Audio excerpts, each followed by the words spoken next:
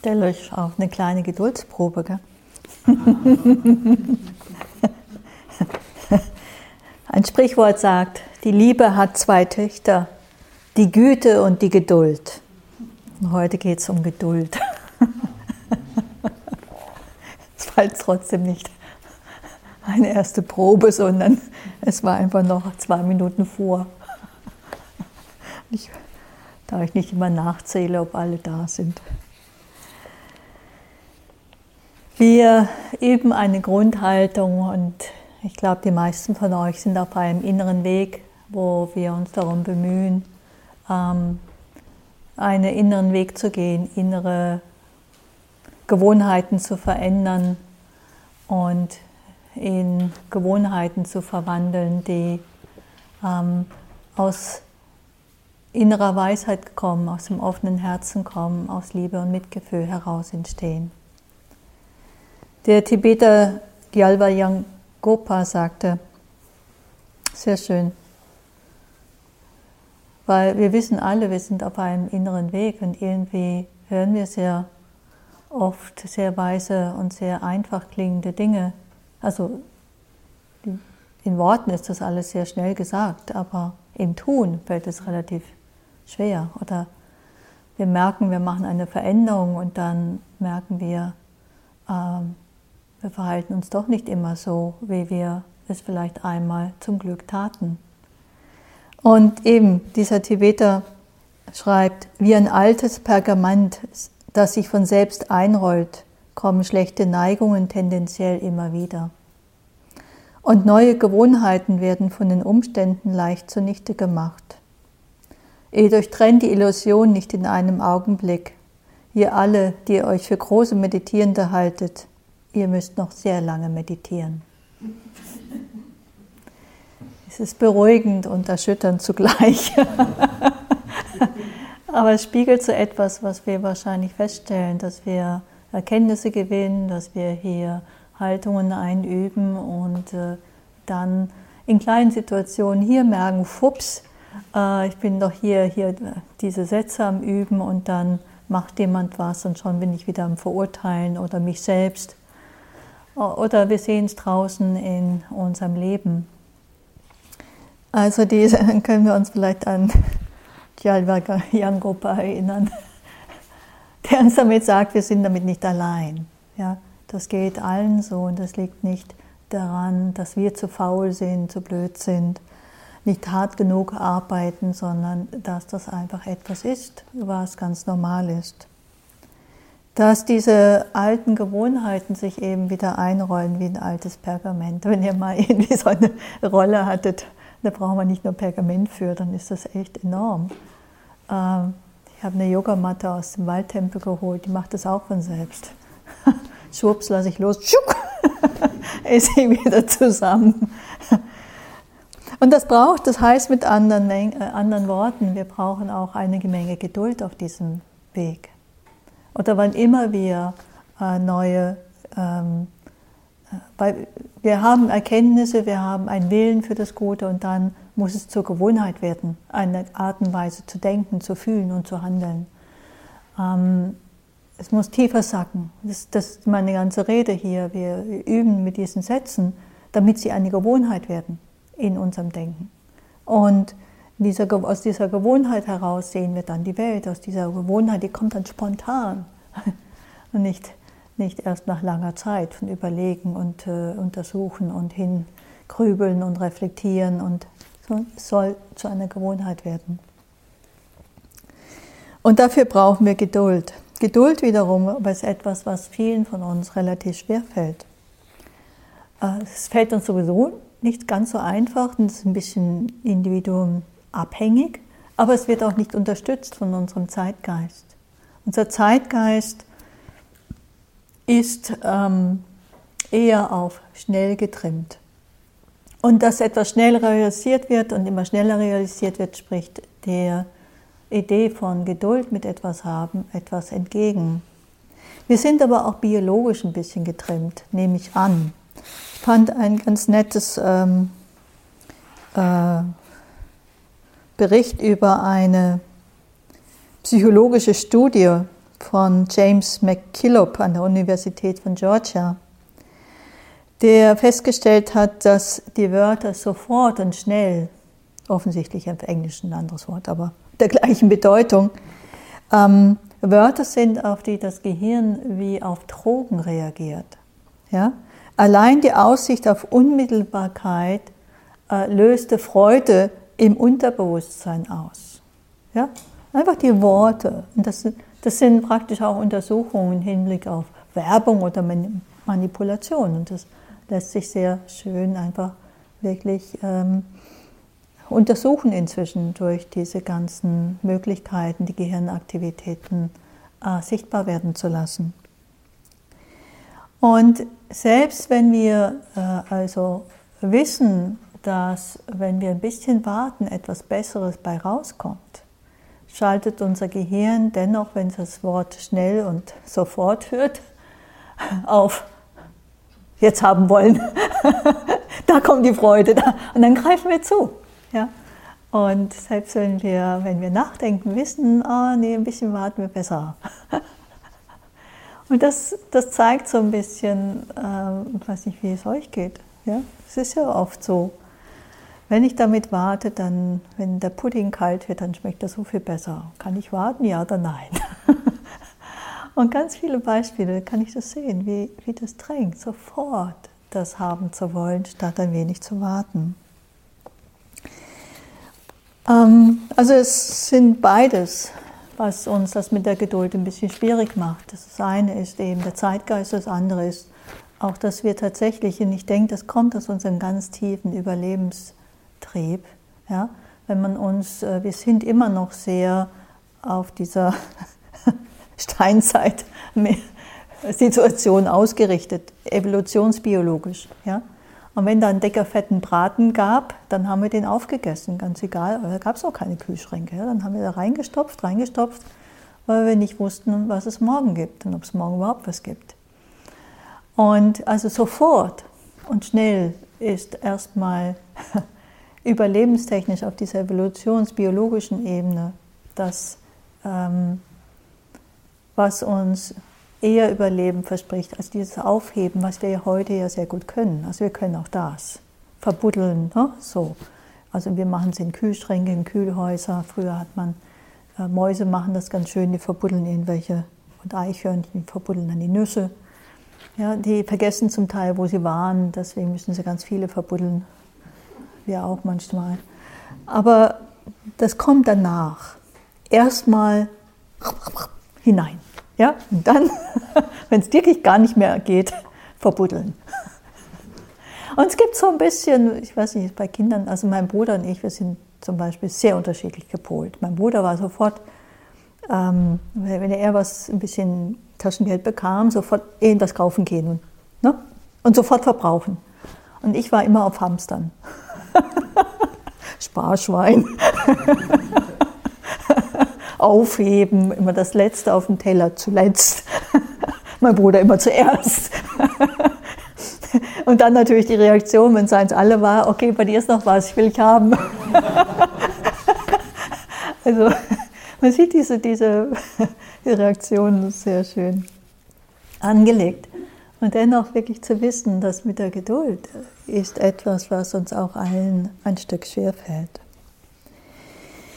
Was auch dagegen spricht, ist mit der Geduld ist gepaart mit der Schnelligkeit ist der Perfektionismus. Wir meinen, wir müssten immer alles schon gleich können. Ja, sonst sind wir ja nicht gut genug. Das hat sehr viel auch mit unserer Leistungsgesellschaft und Orientiertheit zu tun. Wir haben so wenig Räume zu probieren, einfach zu tun, zu spielen. Wir müssen gleich können. Und es ist irgendwie unglaublich schwierig, anderen beizubringen, dass man auch durchaus etwas lernen können möchte und wirklich interessiert ist daran, ohne ständig bewertet zu werden, ohne ständig kritisiert zu werden. Also statt immer mit, das machst du aber nicht richtig, einfach Raum zu geben und dann irgendwann, wenn man es halt tatsächlich ein bisschen besser kriegt, das machst du aber super. Ich bin noch dran, an meiner Umgebung zu arbeiten. Es nervt mich total, es killt jede Freude. Und das ist eben auch eines, wenn wir immer wieder mit diesem Druck dran gehen, dann nimmt es uns sehr viel Freude weg. Aber Freude ist ein ganz starker Motor, etwas zu tun. Also wenn wir merken, wenn Freude ins Spiel kommt, dann legen wir da Energie hinein. Aber wie gesagt, es braucht eben manche Dinge, brauchen Zeit, bis wir sie können, bis wir sie immer besser können. Das mag ich an der Metta-Praxis. Wir gehen den Weg da, wo es geht. Das sieht zuerst mal aus für uns, als würden wir uns bescheißen. Ne? Wenn zu viel Widerstand ist, weichen wir aus, gehen wieder dahin zurück, wo es geht. Aber die Praxis ist eben auf längere Sicht angelegt. Ja, wir hören da nicht auf, wir machen einfach weiter, weiter, weiter, weiter. Und irgendwann wird es tatsächlich so, dass es möglich ist, auch wirklich authentisch, zumindest in diesen Übungen, das auszudehnen. Der nächste große Schritt ist natürlich dann, wenn wir rausgehen, das gebe ich zu. Aber erstmal hier in der inneren Arbeit, das überhaupt anzubahnen, dass wir das mit schwierigen Personen können. Und da merken wir ja schon diese Widerstände, und das ist wichtig, einfach nicht aufzugeben, sondern weiterzumachen. Natürlich vertrauen wir so einem Weg oft nicht gleich sofort. Ja? Und ich weiß, als ich diese Praxis einmal mehrere Monate lang übte, und wenn man das mehrere Monate und Wochen lang übt, dann bleibt man bei einer Kategorie und einer Person davon für lange Zeit. Und ich hatte mir ich war ja gestartet und will natürlich das am Ende ankommen, ja, das ist schon wieder das Ziel im Auge, am Ende muss dann alle Wesen sein und das auch noch authentisch, also muss alles klappen und dann werden die Wochen eingeteilt, ja, so funktioniert mein Geist. 2 Wochen der, 2 Wochen der, 2 Wochen der, okay. Ein bisschen mache ich es hier auch, jeden Tag eine Kategorie, aber ich sage euch immer wieder, bitte geht dahin, wo es geht. Und zu meinem großen Interesse, als ich das eben dann mehrere Monate machte, hielt mich mein Lehrer Joseph Goldstein an einer Kategorie, also in den ersten 3, so wie hier, an uns selbst, an Wohltäter, an Freund, für den größten Teil der Zeit. Ja, und ich bei jedem Interview ging dann rein und bettelte schon fast, darf ich endlich weiter? Ja, ich will ja fertig werden, ich will ja alle durchhaben. Ja? Und er mit all seiner Autorität und Überredungskunst, nein, bleib da, mach mal weiter mit dem, Hufeschar, ja. Und hielt mich dran, irgendwie dachte, naja, irgendwie hat er doch mehr Erfahrung, also lasse ich mich drauf ein. Und irgendwann bekam ich auch das Warum, weil wir mögen ja Erklärungen. Und es war dann sehr interessant zu sehen, dass tatsächlich dieser Weg, lange bei dem zu bleiben, wo es geht, tatsächlich den Weg ebnete, die Metta-Haltung auszudehnen auf die schwierig sind, und zwar sehr schnell. Ja? Dass das Fass dann mal gefüllt war mit dieser, mögest du glücklich sein, mit dieser Öffnung des Herzens und die Konzentration wirklich stand, war es leicht, diese Wünsche zu erweitern auf andere. Also Geduld kann wirklich auch sehr, sehr hilfreich sein. Und Geduld gehört auch neben der Großzügigkeit von gestern zu den Paramitas. Zumindest in der Theravada-Tradition gehören sie zu den Paramitas, zu den ganz wichtigen Geisteskräften und Fähigkeiten, die wir brauchen, um zu erwachen, um diesen Weg wirklich zu gehen. Die Geduld ist auch deswegen so wichtig, weil jede Ungeduld hält uns fern von diesem Moment und hält uns fern von der Akzeptanz, von dem, was ist in diesem Moment. Aber wenn wir diesen Moment nicht akzeptieren, dann sind wir in diesem Moment schon in Unfrieden, genau im Gegenteil von Metta. Es zeigt sehr deutlich diese Verbindung. Und wenn Ungeduld da ist, dann sind im Schlepptau auch Erwartungen, was passieren muss, wie es aussehen muss. Und diese Erwartungen sind das, woran wir unsere Erfahrung hier und jetzt dann messen. Und ganz schnell kommt dann die Bewertung obendrein. Ja. Klappt nicht, bin nicht gut genug, schon wieder nichts, paff, eine drauf. Das ist alles gegen diese Haltung von Metta, von Offenheit, von Akzeptanz und verhindert, wenn wir Einsicht üben, auch das tiefe Sehen, das tiefe Verstehen. Wir können das nur, wenn wir diesen Moment annehmen, wie er ist. Und das lernen wir hier ein Stück weit. Also zum einen, Geduld ist keine Zeitverschwendung, kein Zeitverlust, sondern ermöglicht wirklich diesen Prozess in die Tiefe zu gehen. Ja? Und wir üben hier Geduld, auch wenn wir vielleicht meint, ihr seid so wahnsinnig ungeduldig und einige von euch sind ganz ungeduldig. Ja, so ist ganz klar. Das den ganzen Tag zu tun mit einer Person oder 6 Tage lang diese 4 Sätze zu sagen, bedeutet, dass wir unsere Fähigkeit zur Geduld erweitern, weil wir Geduld aufwenden müssen. Immer wieder von neuem beginnen, immer wieder von neuem beginnen. Ja. Und dieses ist schön, weil das bringen wir die Fähigkeit, geduldig zu sein, bringen wir dann auch in unser Leben. Der heilige Franz von Sales sagte, auch aus einer anderen Tradition, was wir brauchen, ist ein Becher von Verstehen, 100.000 Liter Liebe und ein Ozean Geduld. Oh, das ist schön. Und dennoch, die Ungeduld, ich will sie nicht schlecht machen, in ihr steckt oft auch eine Antriebskraft, eine Energie, etwas verändern zu wollen, die uns ja auch auf den Weg bringt.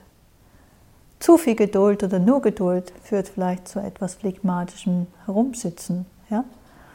Aber wenn wir den Impuls bekommen, uns auf einen Weg zu machen, dann braucht es gleichzeitig auch die Geduld, die uns der Entwicklung die Zeit lässt, die sie braucht. Es gibt auch in der buddhistischen Tradition, es gibt ja auf einer Seite die Legende, und ich denke, da können wir wahrscheinlich auch von einer einigermaßen groben Wahrheit ausgehen, dass der Buddha ungefähr 6 Jahre intensivster Praxis brauchte, bis er zu seiner begann zu lehren, bis er zu dieser tiefen Transformation gelangte. 6 Jahre sind echt nicht viel. Ne? Auch wenn er das sehr intensiv betreibte, 6 Jahre, wenn wir die Garantie hätten, ja, würden wir es vielleicht dran geben. Ja? Das Dumme ist, wir haben keine Garantie, und das spiegelt sich sehr schön, weil es auch gesagt wird, dass der Buddha 500 Leben vorher schon mal übte, um seine Parameter zu vervollkommnen. Es tröstet uns dann wieder ein bisschen. Wir sind wahrscheinlich noch in diesem 500 Leben irgendwo. Und hier wird was balanciert. Ja.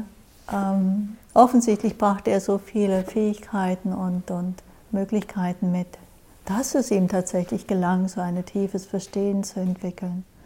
Und auf der anderen Seite wird betont, hey, wir brauchen Geduld, wir brauchen Geduld. Und Geduld ist nicht apathisches Abwarten, sondern immer wieder neu beginnen, immer wieder neu aufstehen, immer wieder den nächsten Schritt machen. Also dranbleiben, dranbleiben, dranbleiben. Und nicht immer wieder gleich schauen, hat sich was getan, hat sich was entwickelt. Ja? Manchmal haben wir den Eindruck, wow, meine Fähigkeit, wohlwollend zu sein, hat sich vergrößert, und dann stellen wir wieder das Gegenteil fest. Wir vertrauen darauf, dass wir einen Samen legen, einen Samen legen, und dass dieser Samen auch irgendwann aufgehen wird. Das braucht ein Stück weit auch Vertrauen. Aber es ist, ja, wir werden das im Leben dann gespiegelt bekommen. Manchmal haben wir mehr Geduld, manchmal haben wir weniger Geduld. Aber wir trainieren nicht nur, dass Geduld da ist, sondern wir trainieren auch die Fähigkeit dazu, Geduld aufzubringen.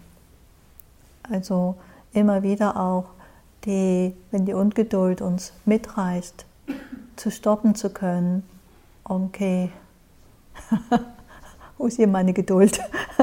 Schauen, wie kann ich hier Geduld reinbringen? Wie kann ich hier, das braucht dann unsere Achtsamkeit, unsere Weisheit, die Situation zu betrachten, braucht es hier einfach mehr Zeit. Und viele Dinge brauchen mehr Zeit, als wir meinen, und eine innere Entwicklung ganz sicherlich. Die Geduld hat aber auch noch eine andere Seite und warum sie auch sehr wichtig ist. Die Geduld, in dem Wort Geduld, im Deutschen kann man das schön machen, im Wort Geduld ist auch das Wort dulden drin. Dulden können. Und dulden können ist vielleicht noch negativer besetzt als Geduld. Ja? Es geht darum, etwas dulden zu können, was wir nicht mögen, was wir schwierig finden. Aber um euch da, wie es hier gemeint ist, etwas klarer zu machen, eine Geschichte. Ein Vater hält sein brüllendes Kind im Arm und sagt immerzu, ruhig, Moritz, ruhig, Moritz. Ein Fremder schaut zu und meint, boah, eine Geduld haben Sie mit Ihrem Moritz allerhand. Was hat denn der kleine Moritz? Er heißt nicht Moritz, antwortet der Vater, Moritz bin ich.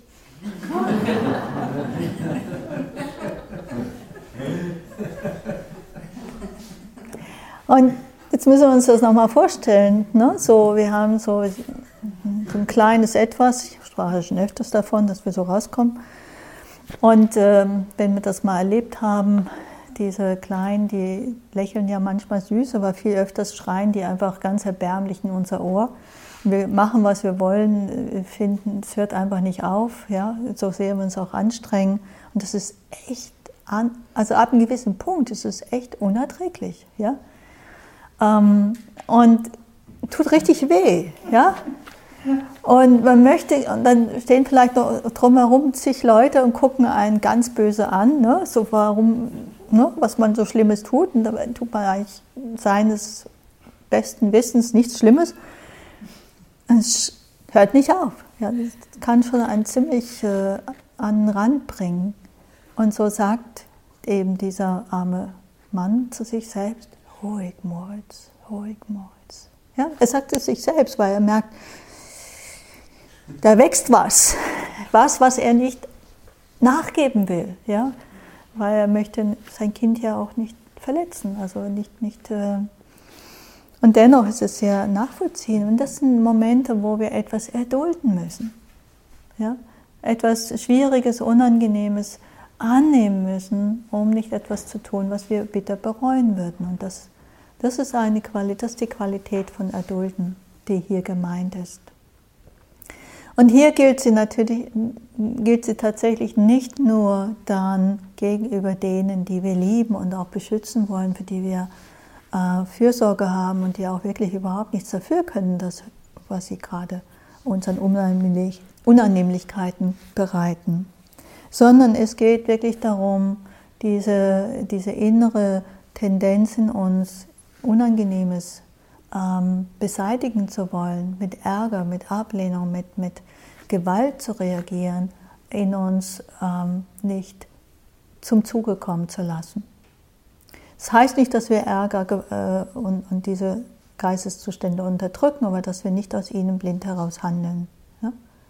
Sondern dass andere Motivationen, Intentionen unsere Triebfedern unserem Handeln bekommen.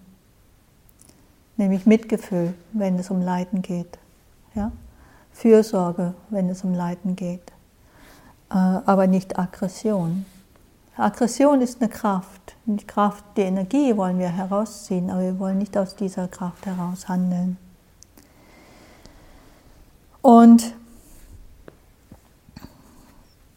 das üben wir, diese Fähigkeit üben wir mit allen unangenehmen Erfahrungen, wenn wir lernen, sie wirklich mit Achtsamkeit, Bewusstheit anzunehmen. Etwas, also dieses erdulden können, diese Fähigkeit dazu. Das heißt nicht, dass wir alles erdulden sollen, ja, und müssen. Aber die Fähigkeit, die wollen wir trainieren, sodass wir entscheiden können, wie wir handeln. Das gibt uns den Freiraum. Ja? Statt getrieben zu sein von diesen inneren Kräften der Ablehnung, der Aggression, wir wollen entscheiden, was folge ich. In einer Lehrrede des Buddha heißt es: Besonnen, weise und geduldig erträgt er Hitze und Kälte, Wind und Wetter, Hunger und Durst, Fliegen, Mücken und andere Tiere und auch unangenehme und schlimme Worte. Und auch bei heftigen und stechenden Schmerzen bleibt er besonnen, geduldig und gelassen. Ganz schön anspruchsvoll. Ja? So eine kleine Mücke kann einen sonst wohin treiben oder eine kleine Fliege, die dann immer so auf der Nasenspitze landen möchte. Ja? Manchmal sind es wirklich ganz kleine Dinge oder einfach ein bisschen Kälte, ein bisschen Regen, wie wir es momentan da draußen haben. Ja? Wie schnell sind wir davon ein bisschen krummelig und davon beeinflusst und reagieren gereizter. Ganz zu sprechen von unangenehmen und schlimmen Worten, wie schnell kriegen die uns?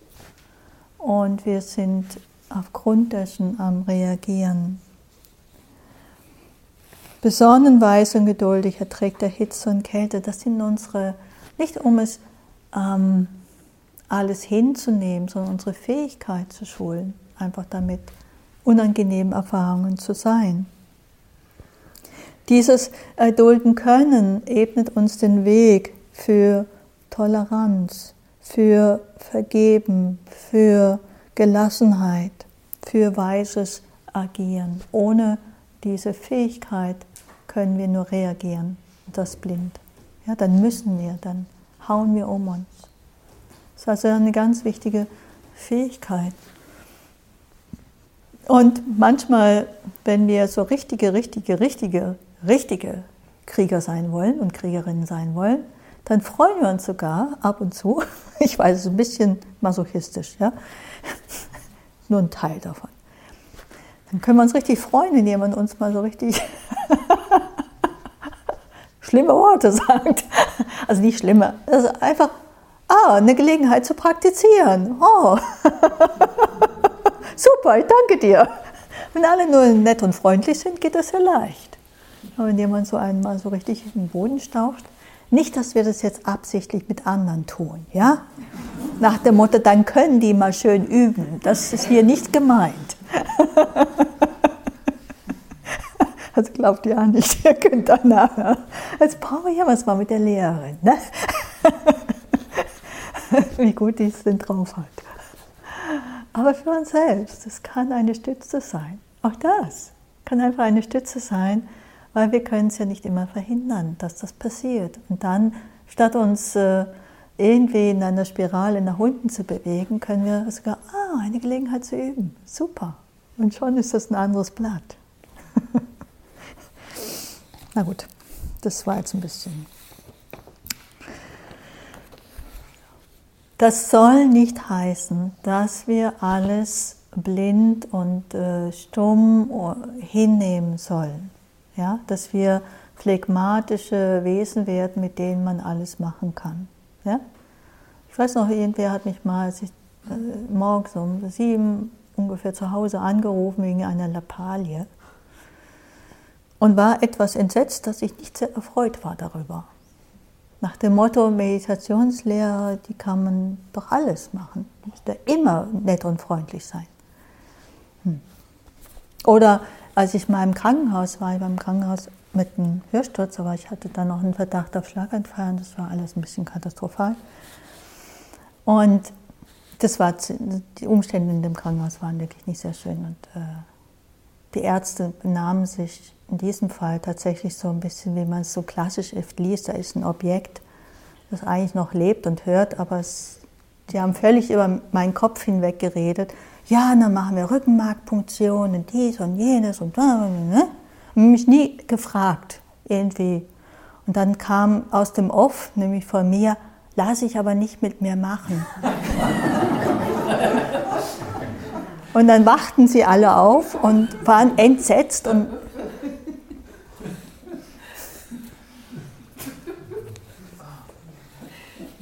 es gab noch ein paar mehr Episoden dieser Art. Und meine Nachbarin meinte irgendwann, sie können ja ganz schön austeilen. Wenn ich will schon. Mit aller Glasklarheit.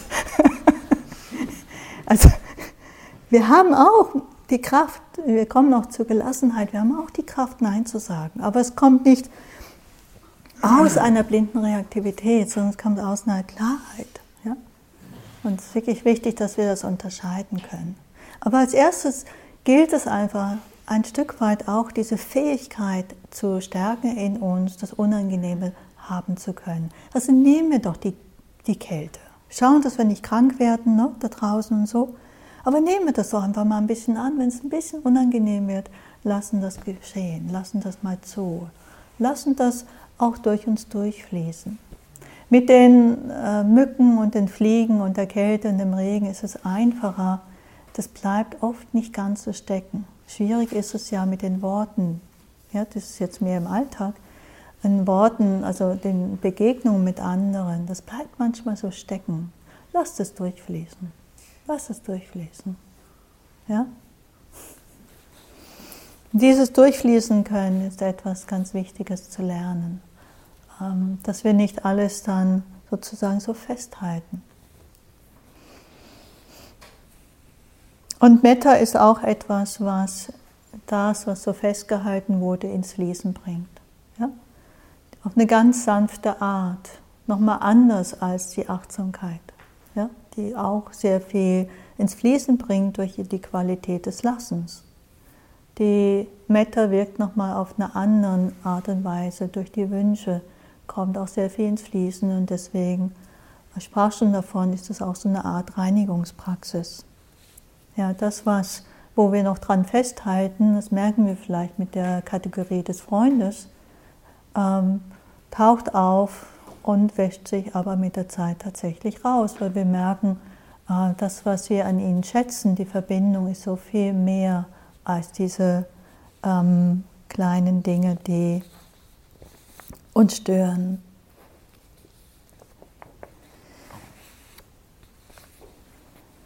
Es gibt aber auch noch einen anderen Grund, warum es uns oft schwierig fällt, gerade auch Metta mit unseren Freunden zu empfinden oder in dieser Geduld zu ruhen, an dieser Akzeptanz zu ruhen, und zwar der tiefe Wunsch, dass andere frei sind von Leiden. Also gerade das, was wir sagen.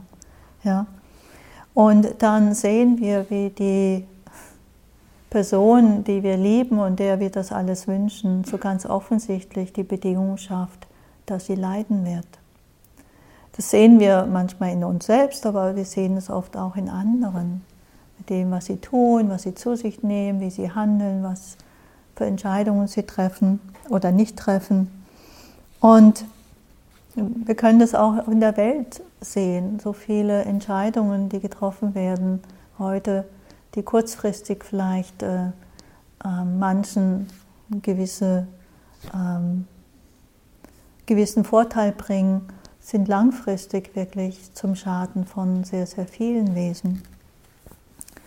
Und das ist nicht einfach, dann wirklich, auch aus diesem Grund kann sich das Herz schließen und wir sind nicht fähig, diese Wünsche weiterzusagen, weil wir spüren einfach Ohnmacht, Verzweiflung, wir spüren auch Ärger, wir spüren Schmerz, wir spüren Trauer. Es ist sehr schwierig, offen zu bleiben, wenn wir so etwas sehen. Ja? Wie weit darf ich die Person hindern daran? Ja? Wie weit kann ich sie stoppen? Wie weit, ja? Wir reden gut auf sie ein, wir zeigen ihr Beispiele und alles hilft nichts. Kann ich sie trotzdem in meinem Herzen halten? Das ist wirklich schwierig manchmal. Gerade wenn die Person uns nahe steht. Und auch hier ist es dennoch wichtig, einen Schritt zurückzutreten und zu kontemplieren vielleicht auch. Ja? dass wir eben jemandem sozusagen die Freiheit schenken, Leiden zu schaffen für sich selbst. Freiheit schenken fürs Leiden anderer ist ein ganz anderes Tablett. Und ich denke, da haben wir auch in unserer Gesellschaft, in unserer Rechtsprechung immer wieder diesen Pol, wo ist es, jemand trifft Entscheidungen für sich und löffelt dann die Konsequenzen aus. Wo ist die Grenze? Ja? Dann geht's um Mündigkeit, Entmündigung und solche Dinge. Und wo trägt das Verhalten desjenigen zum Leiden anderer bei? Und da ist natürlich die Grenze sehr viel früher, dass wir sagen, stopp, so geht das nicht. Aber das sind wirklich sehr tiefe Fragen, sehr komplexe Fragen, die nicht leicht zu beantworten sind und immer wieder abzuwägen sind. Wenn wir Metta üben, ist es wichtig, dass wir uns daran erinnern, es geht darum, mein Herz offen zu halten. Ja? Wir können versuchen, Einfluss zu nehmen, wir können Rat geben, wir können Hinweise geben, wir können auf sie einreden, aber ganz oft können wir sie nicht bestimmen und wollen sie eigentlich auch nicht bestimmen. Ja? Wir müssen akzeptieren, dass sie andere Entscheidungen treffen. Und wer weiß, ob wir das wirklich so genau wissen, im Großen und Ganzen. Das ist immer so meine Frage im Hinterkopf. Ich weiß noch, wie ich anfing zu meditieren. Ich war 27, hatte mein Biologiestudium abgeschlossen und ging nach Asien eigentlich nur, um kurz mal ein bisschen trekken zu gehen und dann meine Karriere als Biologin zu beginnen. Und daraus wurde dann aber nichts. Ich kam zurück und fing an zu meditieren. Ganz zum Entsetzen meiner Eltern. Die waren sehr überrascht, die waren entsetzt. Ja? Die wussten nicht, was sie tun sollen mit mir. Die hatten auch keine Chance. Und schwupps war ich in England und sonst wo in der Welt. Und ich wusste immer wieder, ich riskiere da jetzt einiges. Ja? Meine Karriere fließt da hinweg. Und irgendwann ist man halt ganz draußen und irgendwann sitze ich am Supermarkt an der Kasse, was die Horrorvorstellung für mich persönlich war. Aber ich war bereit, das in Kauf zu nehmen. Dennoch, meine Eltern sahen mich in blankes Leid hineinrennen. Ja? Die mussten das ertragen. Und meine Mutter sagt immer, als ich dann nach Thailand ging, ins Kloster ging dort, und ich blieb da ja 2,5 Jahre, das war die schlimmste Zeit ihres Lebens. Ja? So, das höre ich immer wieder. Es war die schlimmste Zeit meines Lebens.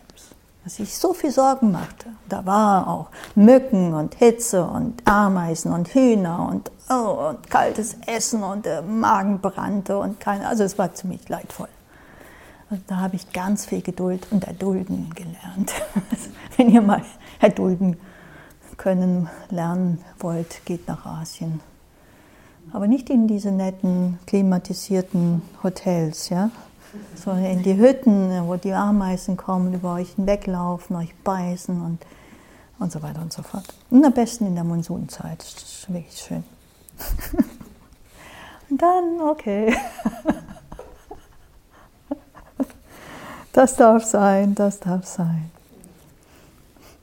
Also hier auch da, wenn wir eben Menschen zusammen sind, die sich so verhalten, dass sie, ja, auch vielleicht erst zum einen meinen wir, manchmal sind wir gar nicht richtig, dass sie in Leid enden, aber manchmal sehen wir es natürlich auch sehr klar und es ist tatsächlich so, dass ihr Verhalten in Leiden ändert. Kann ich das sehen, kann ich unterscheiden und das tun, was ich tun kann und wenn ich es nicht verändern kann, nichts tun kann, kann ich es akzeptieren, mein Herz offen halten. Und klar, wenn das noch andere betrifft, die darunter leiden, dann gilt es natürlich auch, diese Handlungen zu unterbinden. Aber auch da kann ich mein Herz offen halten. Und das bedeutet, dass ich bereit sein muss, auch mich der Trauer zu stellen. Der Trauer auch im Hinblick auf diese Welt, die tiefe, tiefe Trauer, die uns überfallen kann, wenn wir das Leid in dieser Welt sehen. Aber es gibt nicht nur Leid in dieser Welt, es gibt auch Freude in dieser Welt. Und das ist auch wichtig zu sehen, dass auch Menschen in sehr schwierigen Umständen oft die Möglichkeit haben, Momente von Freude zu empfinden. Und manchmal das auch wählen. Für mich ist die Vorstellung zum Beispiel, auf der Straße zu leben, eine Vorstellung, die ist schwierig. Ja? Also möchte ich nicht gerne, aber ich lese immer wieder, dass manche dieser Leute das sogar wählen, dass ihnen das lieber ist. Und ich bin früher viel getrennt und habe auch Tramper mitgenommen und einen traf ich mal, der eben, sah nicht so aus, ne? Auf der Straße lebt und er sagte mir, nein, das ist meine Wahl, ich mache das, weil ich so leben möchte. Und das, wow, okay. Und das zu akzeptieren einfach auch, nicht immer gleich meine Meinungen da drauf zu stülpen, sondern offen zu sein. Letzten Endes ist es immer wieder wichtig zu sehen, wenn ich mit Umständen in Berührung komme, also hier in diesem Fall mit schmerzlichen Erfahrungen in Berührung komme, es ist wirklich wichtig zu sehen, was bewirkt es in meinem Geist und wie kann ich trotz dieser schmerzlichen Umstände in meinem Geist sozusagen heilsame Fähigkeiten wachsen lassen, statt unheilsame Fähigkeiten wachsen zu lassen. Und das ist hier mit erdulden können gemeint. Wenn die Umstände so sind, dass sie schwierig sind, kann ich diese Fähigkeit von Geduld haben, entwickeln. Ich kann alles nutzen. Ich muss es nicht, aber ich kann alles nutzen. Das ist, wofür wir uns entschieden haben, wenn wir einen inneren Weg gehen. Ja? Das heißt nicht andersrum, ich mute dir dies und jenes zu, damit du wachsen kannst. Bitte macht nicht diesen Umkehrschluss. Schlimm genug, dass es diese Umstände gibt. Aber wenn sie gibt, dann können wir sie nutzen und können schauen, ob wir nehmen das sozusagen als Herausforderung an. Und wir beginnen klein, wir beginnen leicht. Mit irgendetwas kleinen Dingen, die uns nerven. Hier. Und ich glaube, dieser Ort gibt schon so ein paar Sachen her. Ja? So ein paar kleine Sachen gibt dieser Ort her. Ne? Dann können wir doch mal hier anfangen. Kann ich damit sein? Ohne mich aufzuregen. Und kann ich da ein bisschen Geduld üben. Ja?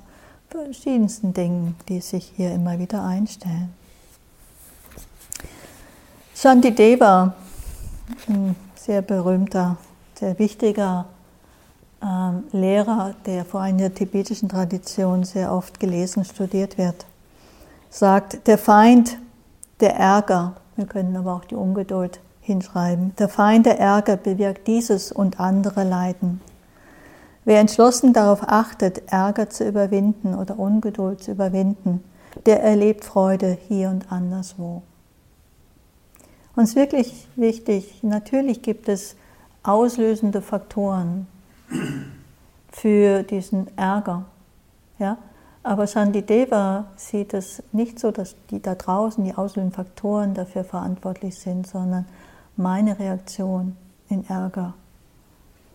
Das ist eigentlich der Hauptfeind. Ich muss gar nicht so reagieren. Ich muss nicht in diesem Geisteszustand verhaftet sein. Ich muss mich nicht mit dem identifizieren. Ich muss nicht aus dem heraus handeln. Wenn der Ärger auftaucht, ist es mein Job, mich um den Ärger zu kümmern und in mir aufzulösen.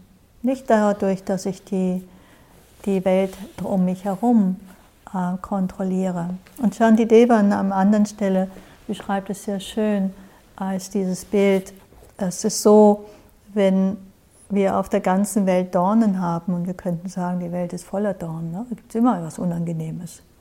Und statt diese ganze Welt mit Leder auszulegen, also überall Kontrolle auszuüben, dass nichts Unangenehmes auftaucht, ziehe ich mir einfach ein paar Schuhe an.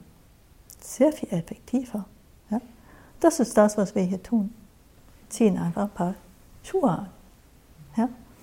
Und dann können wir durch diese Welt gehen mit all ihren Dornen und ihren Unannehmlichkeiten. Wir sehen sie, wir nehmen sie wahr, aber sie pieksen uns nicht mehr so sehr. Ja? Stimmt nicht ganz, sie erreichen uns, aber sie bleiben nicht so stecken. Sie bleiben nicht stecken. lösen sich auch wieder von uns.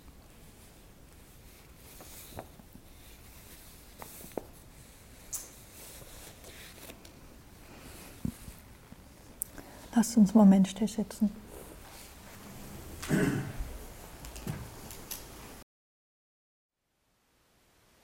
Thank you for listening. To learn how you can support the teachers and Dharma Seed, please visit dharmaseed.org/donate.